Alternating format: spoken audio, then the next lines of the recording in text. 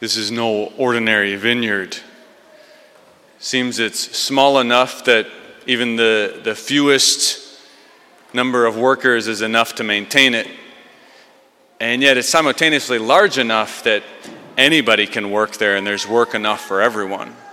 There's something magical about this vineyard. Well, we can only understand the vineyard parable if we understand what happens right before this. So we'd been tracking along in Matthew's gospel, and then we skipped a chapter. And that chapter was the rich young man. Remember that story? Rich young man comes and bows down before Jesus, says, "What do I have to do to get eternal life?" Jesus says, "Keep the commandments." He says, "I've done that. What do I still need to do?" Jesus says, "Sell everything you have and come follow me." The man goes away sad because he had many possessions. Jesus turns to his apostles. He says, it's really hard for somebody who's rich to enter the kingdom of heaven. And then the apostles say, hey, what are we going to get? Because we've given up everything to follow you. And Jesus says, look, that's not the primary concern here. Don't worry. You who've been with me, who followed me, you're gonna reap a great reward, greater than you could possibly imagine. But that's not what it's about. And then he tells this parable. So the parable, that's the backdrop. And then we get these different categories of workers. And on first glance, we can kind of tend to think, oh, they're all kind of like the same sort of people, same situation. But I think there's actually something different going on. If we look at the responses, there's 3 different times that we hear from the landowner. The first time he goes out and he finds the workers there at dawn and he says, hey, go into my vineyard. And it says, after agreeing with them for the usual daily wage. Second time he goes out, he says, you too, go into my vineyard and I'll give you what is just. The third time he goes out, hey, why are you still standing out here? Oh, nobody's hired us. Okay, you too, go into my vineyard. So again, notice, the first time, there's some haggling going on here. After agreeing with them about the usual daily wage, so he goes probably, hey, I got work, vineyard, and they say, well, what are you paying? So, well, we're not working for anything less than the daily wage. Okay, yeah, we can do that, and we want a lunch break. Okay, yeah, so they're haggling, they're making a transaction here. They probably weren't the hardest workers out there. Probably just doing the bare minimum to get their paycheck at the end of the day. The second group of people, he just says, hey, I got work for you. Go into my vineyard. I will give you what is just. What's just? They don't say, well, how much is that? There's no haggling. They just trust. Okay, he's going to give what's just. The third group, he just says, go into my vineyard. I don't know, word has traveled around about this guy enough that, like, hey, there's this guy he's hiring anybody and everybody. And all we got to do is show up. Like, he asked me to work in his vineyard. I don't even care if he's paying me. I get to go work in his vineyard. So they go work in the vineyard. Of course, the pay time comes, and the last ones get paid first. They get a whole day's wage for working an hour. You get to the last ones, and they're indignant. And here's the punchline, right? What do you feel at that? What was your reaction when everybody else got the same amount as these guys who worked the whole day long? Because if we had the same reaction as them, then we might be falling into the same misconception as they are. They say, we've worked all day. You've made us equal to them. Why are they getting the same amount? You're throwing off the economy. Tomorrow they're going to sleep into like 3 o'clock in the afternoon. They're going to show up and you're going to give them a full day's wage. We can't sustain this. You're throwing it off. We're hard workers. And Jesus' words to them are stark. And of course, the landowner is Jesus. And he says, friend, That's it. That's what they were missing. Like, I didn't call you to be workers. I called you to be friends. I don't need work. My vineyard, this is a magical vineyard. I can do it by myself. I want friends. I want you. They're not happy about this. And so Jesus says to them, scary words. He says, take what is yours and go. Well, what's yours? Nothing. There's nothing that's ours. We have nothing. They have nothing. This is the difference between heaven and hell. In hell, you get everything that's yours. The only problem is that you don't have anything. In heaven, we get everything that's God's. All the joy and bliss and happiness that's imaginable, we get that for all eternity. Because it's about friendship, not a transaction. This was the rich young man's problem. He was trying to make a transaction. Hey, what do I get what do I need to do to get what I want? Jesus says, no, it's not about that. I want you to come and follow me. That's what I want. I want followers. He doesn't get it. It's like, what? This is why Jesus says it's hard for rich people to enter the kingdom of heaven, because they've made their living on transactions. They know how transactions go. I give you this, you give me that. I promise you this, you promise me that. If I'm good at what I do, I get a little bit more than what I gave, and so my riches increase. And Jesus can't be bought because we have nothing to offer him. On the day that we see the Lord face to face, then we'll realize that. We'll see all his glory and we'll say, I've never given him anything. And if we haven't been in friendship with him, then that's a really scary place to be.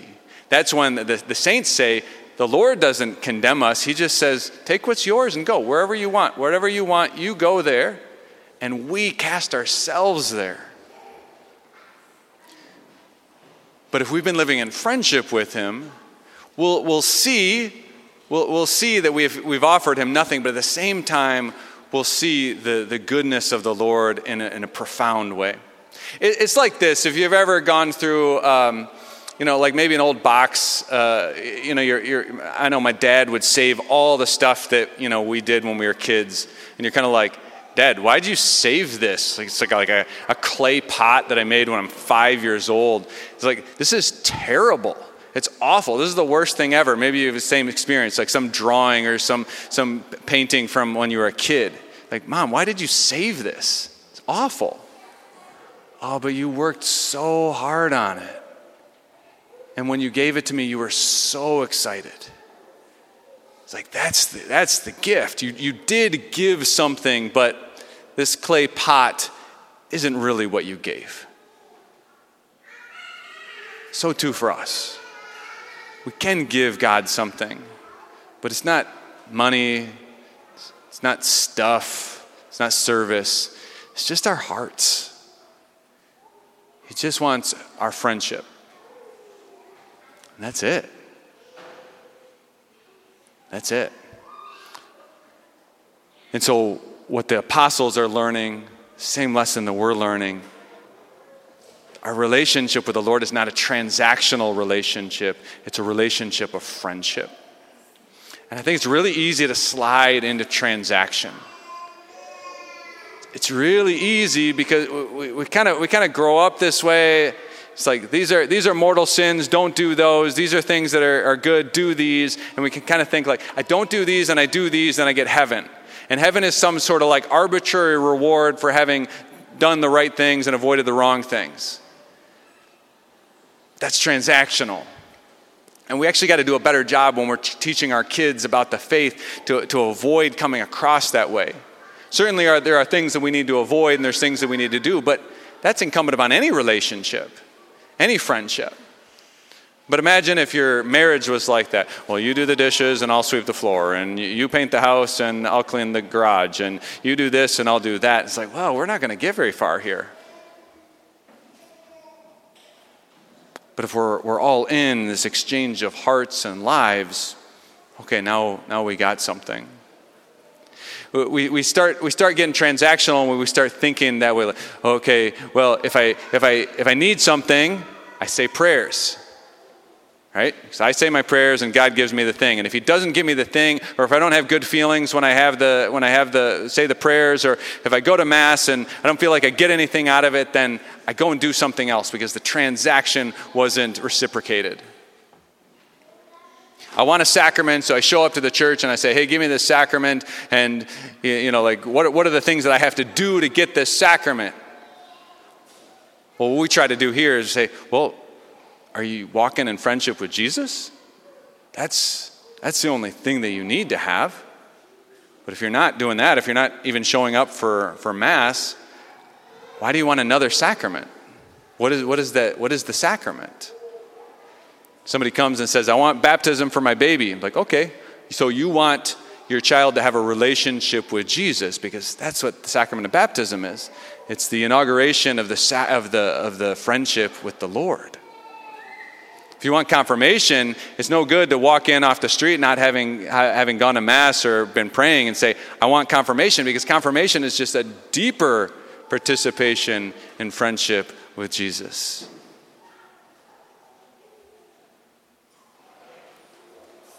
When we ask the question, and sometimes we've asked this and we struggle with this, like, wait, so you're saying if I commit one mortal sin, then I can't go to heaven? If I died and commit one mortal sin, I can't go to heaven? Well, see, that's a transactional way of thinking. If we change the words and say, well, a mortal sin is a refusal of the friendship of Jesus, and heaven is perpetual friendship with Jesus. Well, now that starts to make sense. Wait, so you're saying if I refuse Jesus' friendship, I can't be friends with Jesus for all eternity in heaven? That follows, right? Now, we can talk all day about what it means to commit a mortal sin, but I think that's aside. I don't want us to think transactionally. Because only when we start to have this transformation of heart and mind can we start to see things the way that St. Paul sees things. In that second reading, how he's speaking of, I just want to be with Christ. Remember, he's in prison while he's writing this, by the way. He's in jail. And he's joyful. And he's going to go on in the next couple weeks and say, just give thanks in all circumstances. I've learned the secret of being happy, and no matter where I am, no matter what's going on in my life. So let's pray for that. Let's ask the Lord to help us to see that to work in the vineyard, it's not about the work. It's about the friendship. To be co-laborers with the Lord. That's as good as it gets. And then we start to see that. We start to realize that we start living eternal life right now. That's why the rich young man couldn't get it. What do I have to do to get eternal life? Well, you have to follow me. Because that's the beginning of eternal life. St. Paul says it the most succinctly and the most beautifully. And if I could get a tattoo, this is what I would tattoo on my arm. To live is Christ, and death is gain. If I figured out how to make Christ my whole life, then when I die, I only get more of him. Brothers and sisters, this is the goal. Not transaction, but friendship. Life is Christ. Death is gain.